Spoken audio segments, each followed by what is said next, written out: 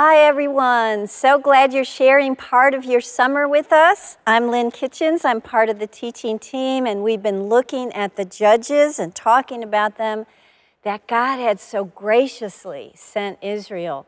And today we're going to be looking at Samson. He's the 12th and final judge in the book of Judges. And he served for 20 years as judge. And there's actually more pages devoted to Samson in the book of Judges than any other character. But what a character. I mean, he was pretty amazing and different. Selfish, sensual, strong, boisterous, bad-tempered. At the same time, he's the judge of Israel, a Nazarite, the conqueror of the Philistines. He's very confusing. He's sort of a cross between James Bond and the Incredible Hulk. That's what we think about. Samson's story may be the least preached, but the best known story in the Bible. Right off the bat, we learn something. We learn that God uses broken people. That's a great thing because we are broken people, and He can still use us. But studying Samson can also make us a little bit uncomfortable because it brings to light a problem that you and I have. It brings to light that he has issues that we have. And here's the issue. Until we go to be with Jesus, there is a battle going on inside of us. It is the battle between the spirit and the flesh. It was a battle that even the Apostle Paul experienced. We can read him talking about it on your verse sheet in Romans 7. Paul said, I know that nothing good dwells in me, that's in my flesh. I have the desire to do what's right, but not the ability to carry it out. I don't do the good I want to do, but the evil I don't want is what I keep on doing. Now, if I do what I do not want, it is no longer I who do it, but that sin that dwells within me. Look what he said in Galatians 5. Paul said, I say, walk by the Spirit, and you will not gratify the desires of the flesh. For the desires of the flesh are against the Spirit, and the desires of the Spirit are against the flesh. For these are opposed to each other to keep you from doing the things that you want to do. When we come to Christ, He immediately begins to sanctify us. He begins to mature us and grow us so we won't be living in the flesh. But our sinful nature does not just suddenly disappear at the moment of our salvation. We always have the potential to walk in the flesh. I often think of my friend who had a daughter and what she said to her when she was a little girl. Remember when we all ask children, what do you want to be when you grow up? I can remember asking my son Tyler when he was a little guy, what do you want to be when you grow up, Tyler? And he said, a hamburger. Now, that was pretty weird to me, and I worried about it until when he was grown, he said, well, you asked me what I wanted to be, not what I wanted to do. And I like hamburgers, and I thought if I can't be a little boy, maybe I could be a hamburger. My friend asked her little girl, what do you want to do when you grow up? And what do you want to be? And she said very confidently, I want to be the boss of the world. I thought that is a good definition for living in the flesh. Wanting to be the boss of the world, getting to do life my way, and expecting everybody else to let me do what I want to do. Once we're Christians, our life doesn't belong to us anymore. We were bought with a price, and God has wonderful plans for us. God had wonderful plans for Samson as well. Israel was in a bad place because of their sin and their disobedience to God. Because of that, God had allowed the Philistines to be dominating and ruling over Israel. Israel had lots of enemies over the years. We've been looking at some of them, but nobody was as much a thorn in the flesh as the people of Philistia and the nation of the Philistines. They ruled over Israel for 40 years. always posing a major threat until the time of David. And the Jews seemed to just sort of accept the domination of the Philistines. They didn't resist much. That was a big problem because slowly they were becoming so comfortable with the Philistines ruling over them that they began to accept it and slip into the spiritual complacency and get comfortable, the flesh over the spirit. They were in danger, really, Israel was, of becoming just one more pagan nation in Canaan. We've learned from Judges that God allowed that kind of rulership from other nations so that the people would repent and turn to God and He could bring salvation. But in this case, it's different. In this time in history, Israel had not turned back to God. They had not asked for deliverance. They had not repented. Instead, we would find them worshiping the gods of the Philistines, worshiping Dagon and the other gods. But God is not limited by the faithlessness of His people. He initiates redemption Himself in the Israelites' lives and in our lives.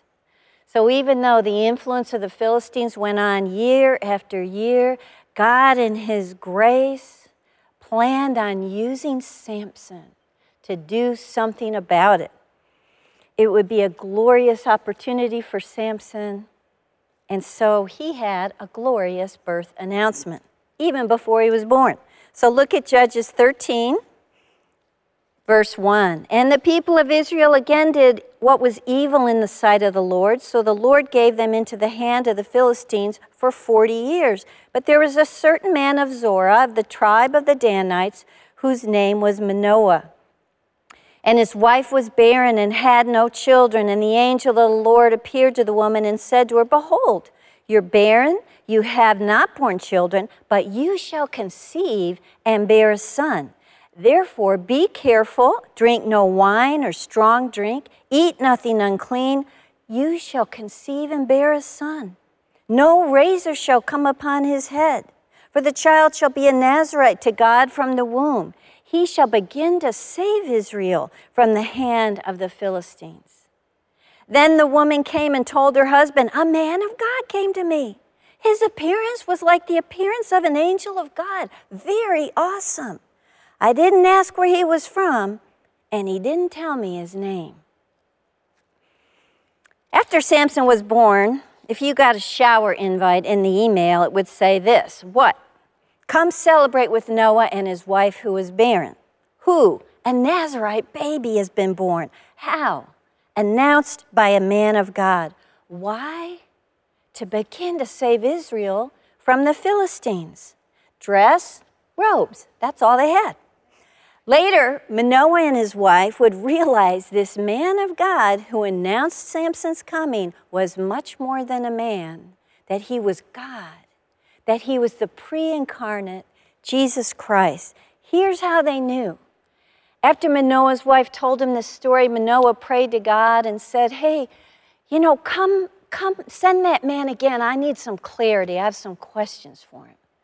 And God did that. Manoah's wife was sitting in a field one day, and out of the blue, she looked up, and there was that man of God again. And so the couple got together with him and offered a burnt offering to God.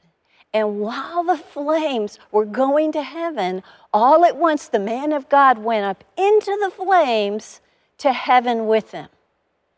This was a divine moment showing that God was accepting their sacrifice. But it was also a terrifying moment because it says that Manoah and his wife fell on their faces to the ground.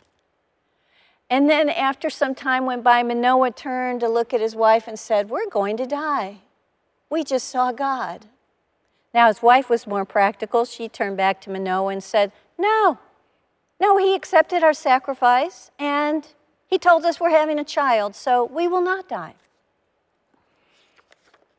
Samson's birth was really a miraculous birth, and it was ordained by God to save Israel from their enemy, the Philistines. God wanted Samson to be a Nazarite to God from the womb. The word Nazarite means separated or consecrated. They were to drink no wine, cut not their hair, do not touch any dead body, in devotion to God. But Samson's Nazarite calling was very unique. It was very different.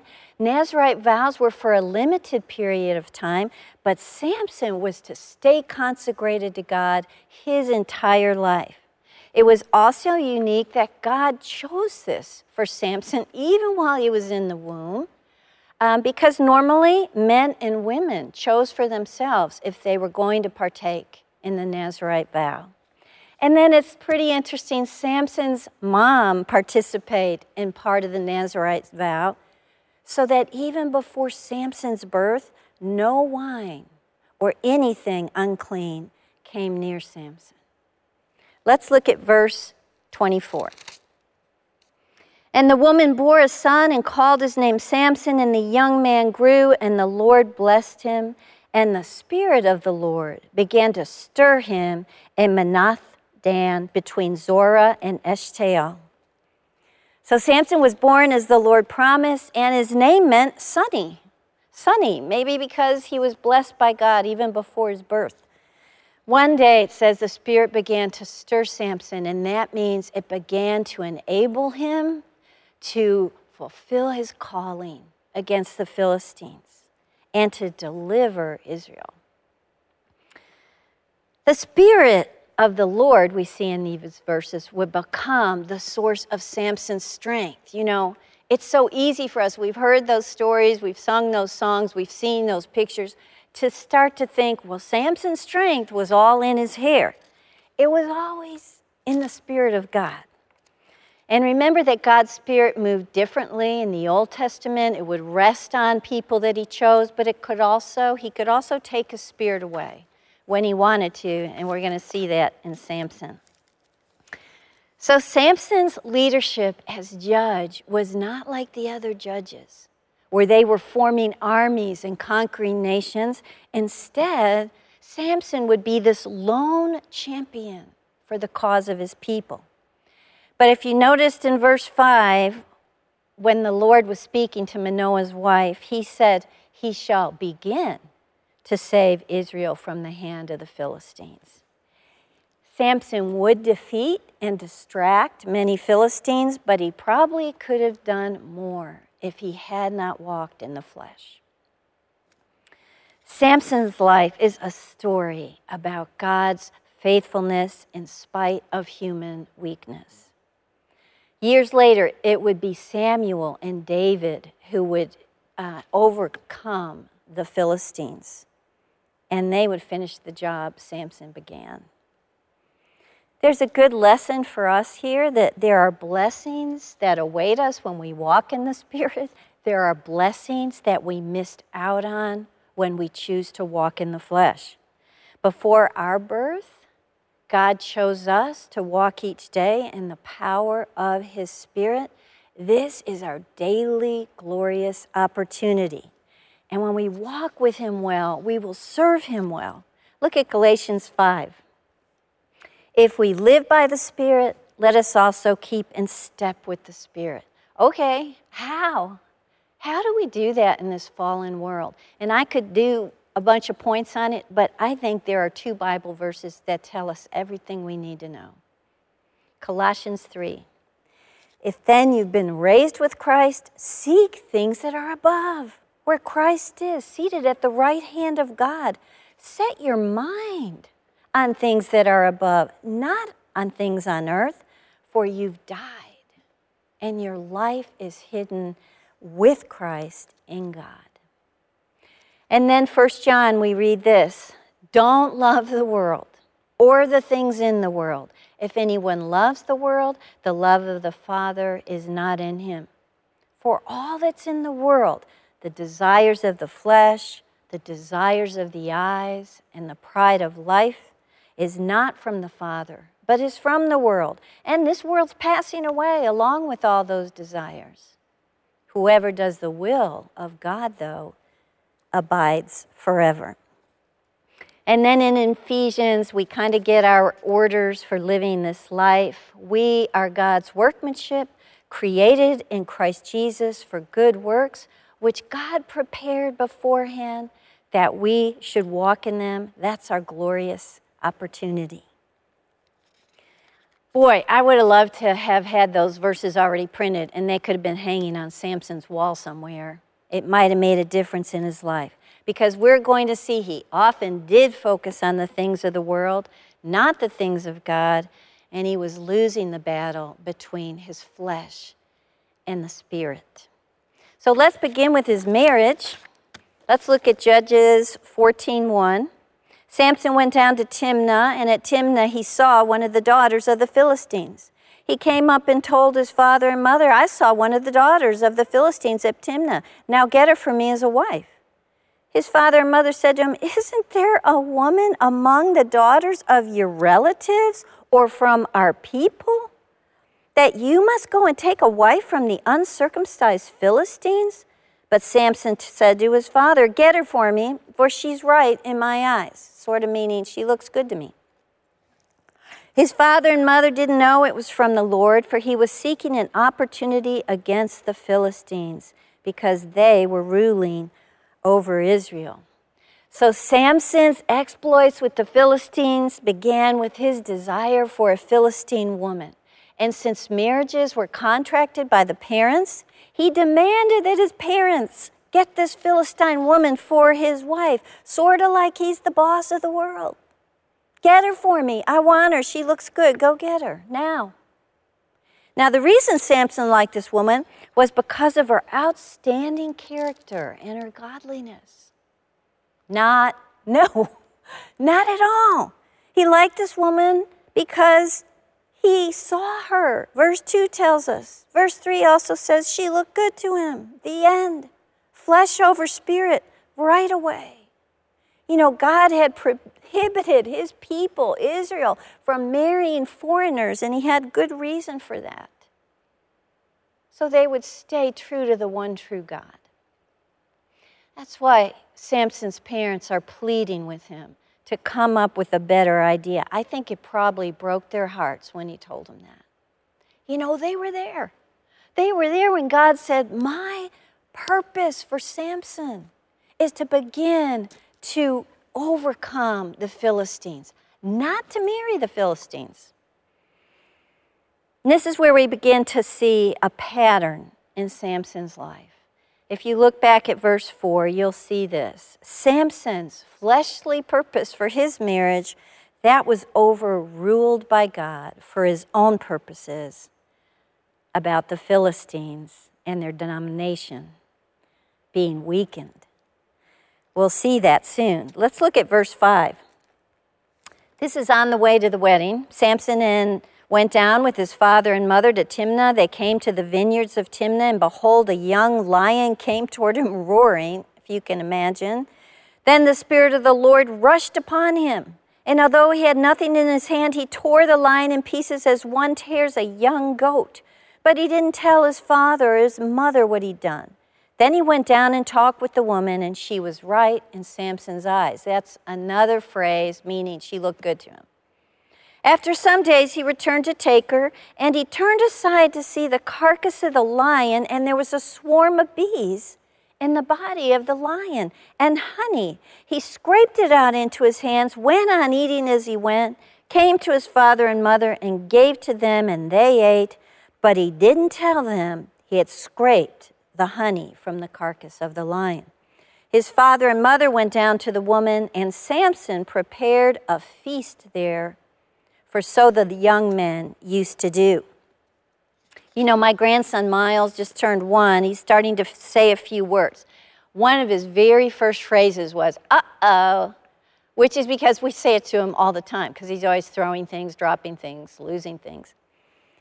After reading these verses we just read, I want to say, uh-oh, Samson, you just broke your Nazirite vow by touching something that is dead, by eating the honey from inside the dead lion. And that's why he kept his mouth shut and didn't tell his parents what happened. So was Samson such a strong guy that it was easy for him to tear apart a lion? No. His strength came from the Spirit of God. We just read, it rushed upon him. I think of this as a powerful, instant impact in his life. It also seems, though, that Samson broke his Nazirite vow again at his 7-day wedding feast, the part about abstaining from drink and wine. Because the word feast in verse 10 is used to describe a party with a lot of drinking. And since Samson prepared the party, it seems a natural thing that he also would be a drinker. At the party, Samson posed a riddle to 30 of his guests. It's about the lion, and so there's sin attached even to this riddle. Because Samson was boasting and making light of an incident where he disobeyed God and broke his Nazirite vow. He promised 30 linen garments and changes of clothes for people guessing the riddle, the 30 men. These would have been really fine linens, really extravagant, embroidered, expensive dress. If his guests didn't get it, they were supposed to give Samson those same things. Okay, here's Samson's riddle. Out of the eater came something to eat. Out of the strong came something sweet. I would never have guessed that. That's about a lion and honey, and his guests couldn't get it either. And so on the 4th day, they went to his wife and said, you better find out the answer to that riddle, because they were afraid they were all going to be poor as they could be once they had enough money to buy 30 more pieces of clothing. You figure it out, or we might kill you and your father and your household. So the wife begged and nagged Samson for the answer to that riddle, and on the 7th day of the feast, when he could take it no longer, he told her what the riddle meant. And she ran immediately to the 30 companions who were supposed to guess the riddle. So let's pick it up from there in chapter 14, verse 18. And the men of the city said to Samson on the 7th day before the sun went down, what is sweeter than honey? What is stronger than a lion? Samson said to them, if you had not plowed with my heifer, you would have not found out the riddle. And the Spirit of the Lord rushed upon Samson again. He went to Ashkelon, struck down 30 Philistine men of the town, took their spoil, gave the garments to those who had told the riddle, and in hot anger he went back to his father's house. And Samson's wife was given to his companion, who had been his best man. Okay, so when his guest answered correctly, Samson said, knowing, my wife ran and told you, and he calls her a heifer. How humiliating, meaning that she was stubborn. He publicly ridiculed her. Then he walked 23 miles to the Mediterranean Sea, killed 30 Philistines, got their clothes, walked the 23 miles back, gave the clothing to those who answered the riddle. God had overturned Samson's foolishness by the power of his Spirit, enabling Samson to overcome the Philistines. That was Samson's calling. But Samson also lost his brand new bride because of his anger and sin to his best man. I would call him his worst man, but that's who got his wife. Even though God can accomplish really good purposes from our poor choices, we still have to deal with consequences of our sins. Whatever the grace of God may do for us, it will not make a sin a right thing. Samson seemed to ignore the fact that the dance floor at his wedding was filled with pagan Philistines doing the Macarena. He ignored that he broke his Nazirite vow and made a riddle of it. He ignored he broke his vow again by drinking wine. He ignored that he deserted his new wife on the last night of their wedding, and his sins caught up with him. Here's what we can take from that. We can ignore our sins, but our sins will not ignore us. We will reap what we sow.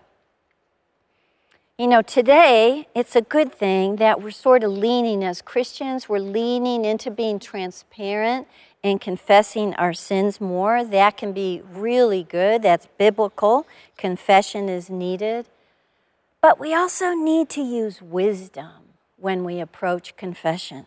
It's not helpful to anyone when we share our sins in a way that doesn't really acknowledge the seriousness and the dangers of sin and the repentance that must go with it.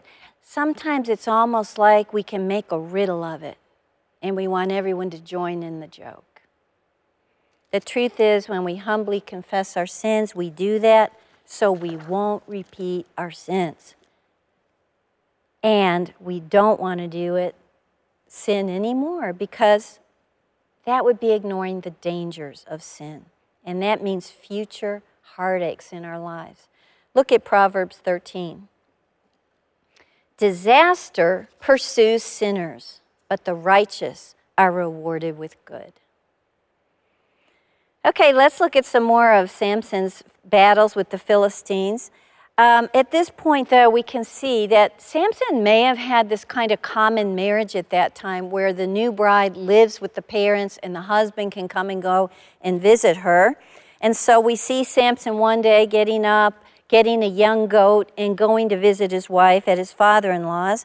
And when he gets there, he realizes that because he abandoned her, his father-in-law has given her away to his best man. So no goat for his wife at that point. Boy, Samson was mad. And he was angry at the Philistines. It was huge. He was going to retaliate. And they would be weakened, the Philistines, by these cycles of offense and retaliation that came upon Samson in his life. Look at 15, verse 4. This is in his anger. So Samson went and caught 300 foxes and took torches. He turned them tail to tail, put a torch between each pair of tails, and when he had set fire to the torches, he let the foxes go into the standing grain of the Philistines and set fire to the stacked grain and the standing grain, as well as the olive orchards, and some translations say even vineyards. In just a few moments, Samson destroyed 3 main crops of the Philistines: wheat and olives and grapes for wine. You know, the word fox here is also the same word for jackals, and jackals traveled in packs, so that's probably the animal that it would have been easier to net or catch that way to do this deed. In revenge of this deed, the Philistines end up killing Samson's wife and her father. And so then in retaliation to that, Samson slaughters many more Philistines. And then he took himself away, 2 miles away to a town named Edom, and we could find him sitting by himself under a rock. And we want to say at this point, wouldn't it be neat if Israel was noticing some of these things and begin to wake up spiritually and recognize that the Philistines had been influencing them toward evil? Wouldn't it have been great if they recognized God is using our judge Samson to strengthen us and weaken our enemy? But instead, it made the Israelites mad. They were very willing to betray their judge Samson to maintain peace with the Philistines. And so 3,000 of them get together to go and tell Samson what they think. Look at verse 11 in chapter 15. Then 3,000 men of Judah went down to the cleft of the rock of Edom and said to Samson, "Don't you know that the Philistines are rulers over us? What is this you've done to us?" And he said to them, "As they did to me, so I've done to them." And they said to him, "We have come down here to bind you, to give you into the hands of the Philistines." Samson said to them, "Well, swear to me that you will not be attacking me yourselves." They said to him, "No, we're only going to bind you and give you into their hands. We're going to let them kill you. We will surely not kill you." So they bound him up with 2 new ropes and brought him up from the rock. This is a noble moment for Samson. Here's why. He probably wants the Jews to swear they won't try to kill him so he won't shed any Jewish blood. He knows his people, they're God's people. So these 3,000 men of Judah pulled Samson bound toward the enemy. Probably hundreds of these jubilant Philistines come running out of the woods. They're so excited when they see the men of Judah coming, and they're pulling Samson tied up behind them. And let's see what happens in verse 14. When he came to Lehi, the Philistines came shouting to meet him. Then the Spirit of the Lord again rushed upon him. The ropes that were on his arms became as flax that has caught fire, and his bonds melted off his hands. And he found a fresh jawbone of a donkey. He put out his hand and took it, and with it he struck 1,000 men. And Samson said, with the jawbone of a donkey, heaps upon heaps, with the jawbone of a donkey, have I struck down 1,000 men. Okay, also that word heap there I found out is sort of a play on words because it can also mean donkey. So he would have been saying, with the jawbone of a donkey, donkeys upon donkeys I killed. As soon as he finished speaking, he threw away the bone out of his hand, and that place was called Ramoth Lehi. That means the area they were in was later given the name Lehi, which means jawbone. The Philistines were no match for the power and spirit of God. God again had rushed upon Samson to continue to weaken the Philistines. How in the world, when we envision this, how in the world did Samson kill 1,000 people with the jawbone of a donkey? And I read in a few places where they said, well, it would have been a fresh jawbone, so it wouldn't be brittle. And I'm still thinking, it's still hard to picture. Hey, there's only one answer. It was an act of God. That's what God did, using his judge, Samson.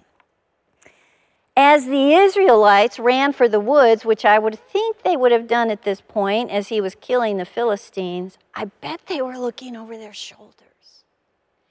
And we would hope that they recognized that's the Spirit of God on Samson. We would hope that they would recognize God still is our defender. And we would hope that they would go home and spread the news around. Following this amazing battle is another moment when we see Samson's faith. He recognized it was God who won this battle and overcame 1,000 enemies and also revived him. Look at verse 18. Afterwards, Samson was very thirsty. He called upon the Lord and said, "You've granted this great salvation by the hand of your servant. Shall I now die of thirst and fall into the hands of the uncircumcised?" And God split open the hollow place that is at Lehi, and water came out from it. When he drank, his spirit returned, and he revived. Therefore the name of it was En-Hakkore, is at Lehi to this day. You know Samson had to be exhausted. He's sitting on a dry and a hot ground. He needs water badly, and so he calls out to the one, the only one that he knows can do something about it and would care enough about him. He knows he's just a servant of a mighty and caring God. And again, God was gracious to Samson. He takes a hollow basin, he fills it into a spring of water for Samson. And the place was called En-Hakkore, and that means spring of the caller. You know, there are so many unseen enemies in our fallen world as well. They surround us like Samson's enemies. They can easily tie us up emotionally, physically. They come in the forms of loss and rejection and abuse and sickness. But we have the same Spirit of God that would like to rush into our lives and help us in those situations so we don't have to fear. You know, God had a plan that overcame the Israelite and the Philistines' plans for Samson. And that's true in our lives as well. In dark times, we trust no power of man can prevent the purposes of God in our lives. And we read about that in Romans 8. Who shall separate us from the love of Christ? Shall tribulation, shall distress, or persecution, or famine, nakedness, danger, or the sword? No. In all those things, we are more than conquerors through him who loved us. We see God's love for Samson in this picture. That's how he loves us. We will sit on lots of dry ground in our lives. We will be thirsty for relief. We might feel exhausted. But when we ask God to help us, knowing that he can and that he cares, he will fill those hollow places in our lives with his goodness. There is a spring of refreshment for the caller. That should be us. Let's move on from Samson's battles with the Philistine to his personal battles. Samson's physical strength was unmatched, except by his moral weaknesses. In fact, one day he traveled to Gaza, one of the most important Philistine cities. His lustful eyes again sat down and looked at a woman who was a prostitute there. He went to visit her. The Philistines knew he was there, so they surrounded the gates of the city of Gaza, thinking, we're going to catch Samson this time. But Samson left at midnight, somehow evading all the Philistines, and then he ripped out the posts of the city gate, ripped out the gate itself, threw it on his back, and walked off. It was a way to mock the great security of the town of Gaza. And then his eyes became restless again, and he looked and saw a woman named Delilah. We've heard about her. She was another Philistine woman. Her name, Delilah, meant devotee, which means she may have been a temple prostitute, and Samson loved her. His flesh led him further down a path of destruction in the hands of wicked Delilah. So the rulers of the Philistines got together. There were probably 5 of them because there were 5 major cities in the nation of the Philistines. They had a proposition for Delilah. Chapter 16, verse 4. After this, Samson loved a woman in the valley of Sorek, whose name was Delilah, and the lords of the Philistines came up to her and said to her, seduce him. See where his great strength lies, and by what means we may overpower him, that we may bind him to humble him. We will each give you 1,100 pieces of silver. So Delilah said to Samson, please tell me where your great strength lies and how you might be bound, that no one could subdue you. Okay, it's pretty interesting to me how quickly Delilah is very ready to take this money. She did not wrestle with this proposition. She loved money a lot more than she loved Samson. Today's currency, this would have been thousands of dollars being offered Delilah. So she made 3 futile attempts to discover the source of Samson's strength. Each night, she would take some Philistines and hide them in her chamber and interrogate Samson. First attempt, she asked him, how can we find out the source of your strength? And he told her, well, if you tie me with 7 fresh bowstrings, I'll be as weak as any man.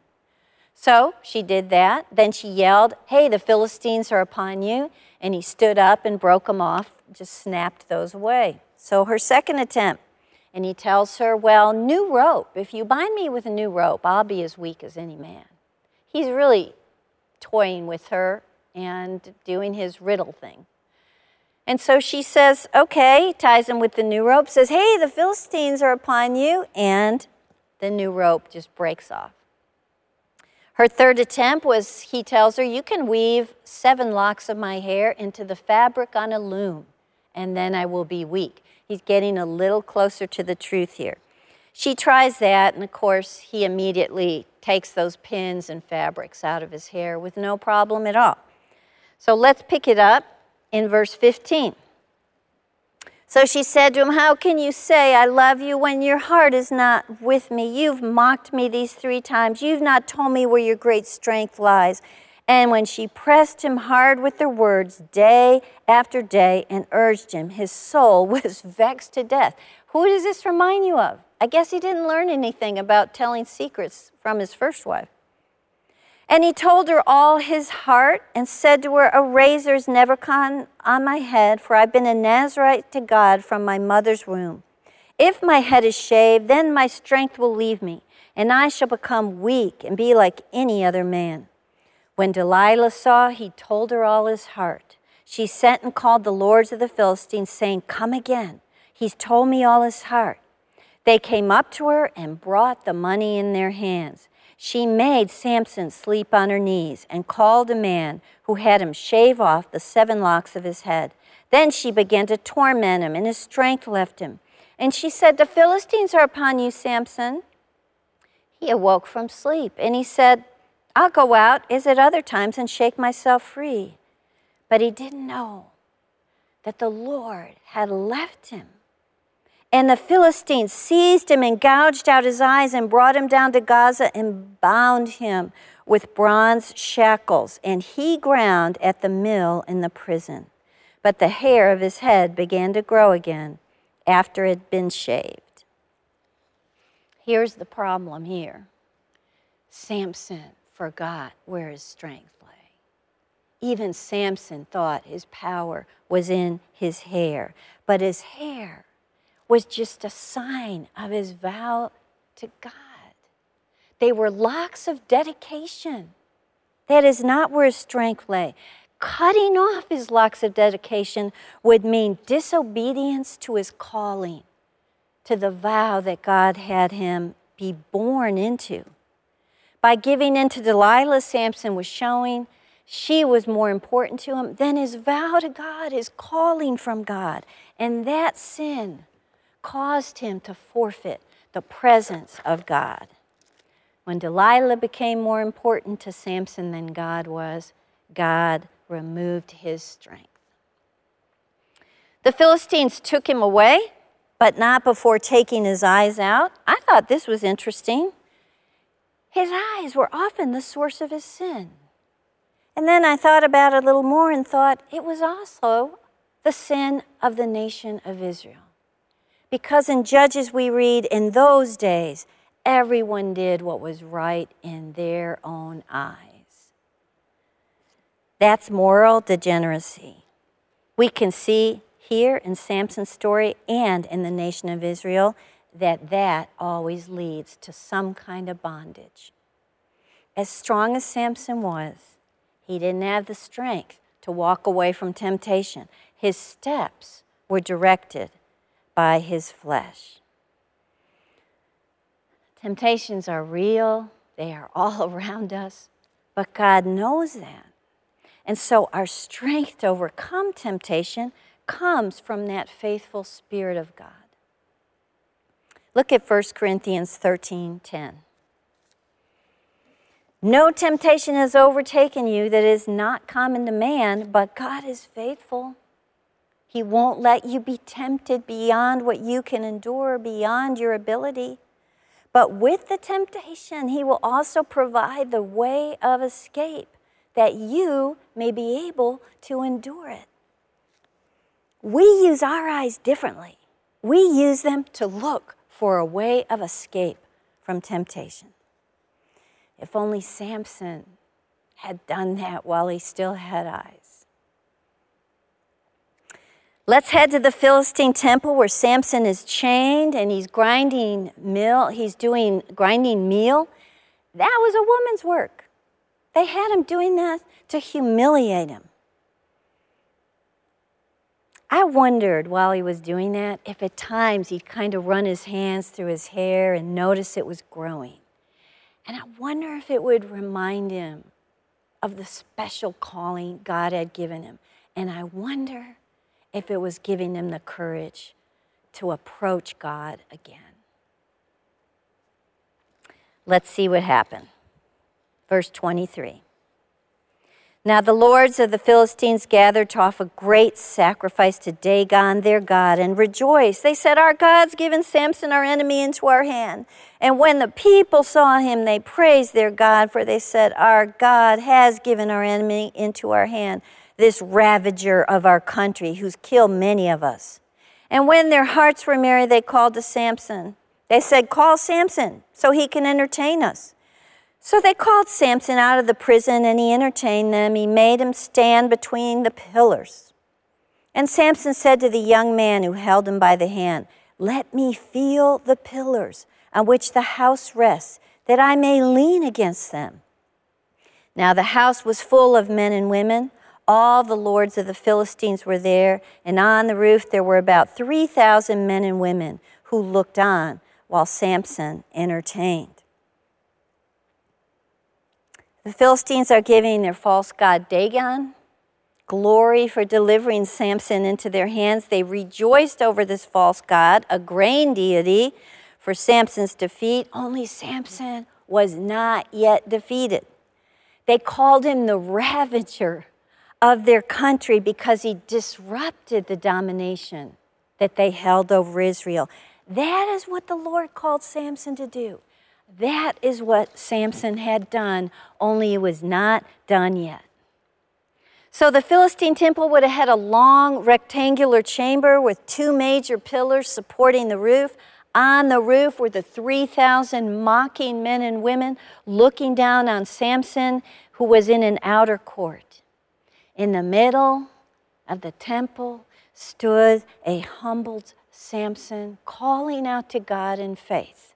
He was broken, he was beaten, and he was blind. Look at that slide while I read what happened.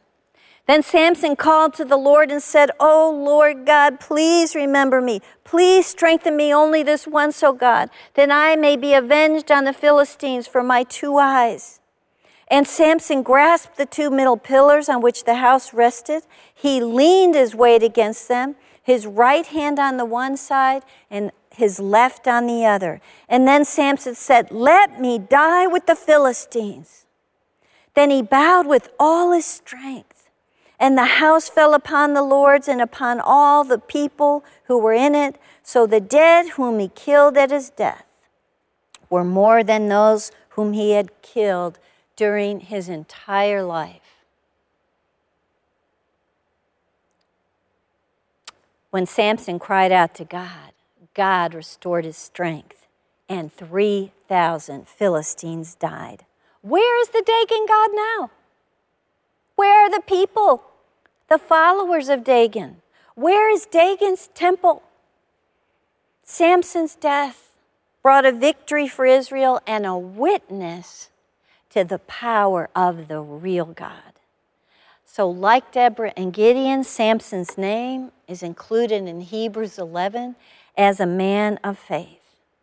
I mentioned earlier, Samson's story is about God's faithfulness in spite of man's weakness. And we can be glad about that because you and I will have times, like I mentioned, struggling in the battle between the spirit and the flesh. We will have times when Satan wants to blind us to the dangers of our sins. And like Samson, you and I will find ourselves in helpless and humble situations. And then we have a choice. We can just live in bondage to the enemy, or we can live in victory. Like Samson, God will restore us when we call on him, and he will strengthen us for his glory. Look at 1 Peter 5. Humble yourselves, therefore, under the mighty hand of God, so at the proper time he may exalt you. Cast your anxieties on him because he cares for you. You know, our faith can also tear down really big obstacles that show themselves in our lives.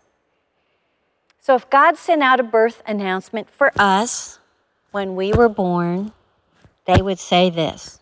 What? The Almighty God invites you to celebrate. Who? A child of God has been born. How? Through God's grace. Why? To live for the Lord all the days of its life. How do we do that? We do that in the Spirit of God. Let's pray. Lord, how kind you are to us who fail and are weak and broken. How kind you are and how ready you are to restore us and use us. I pray we continually walk your path so that we can hold your name up high and you can receive the glory. We love you and we pray this in Jesus' name. Amen.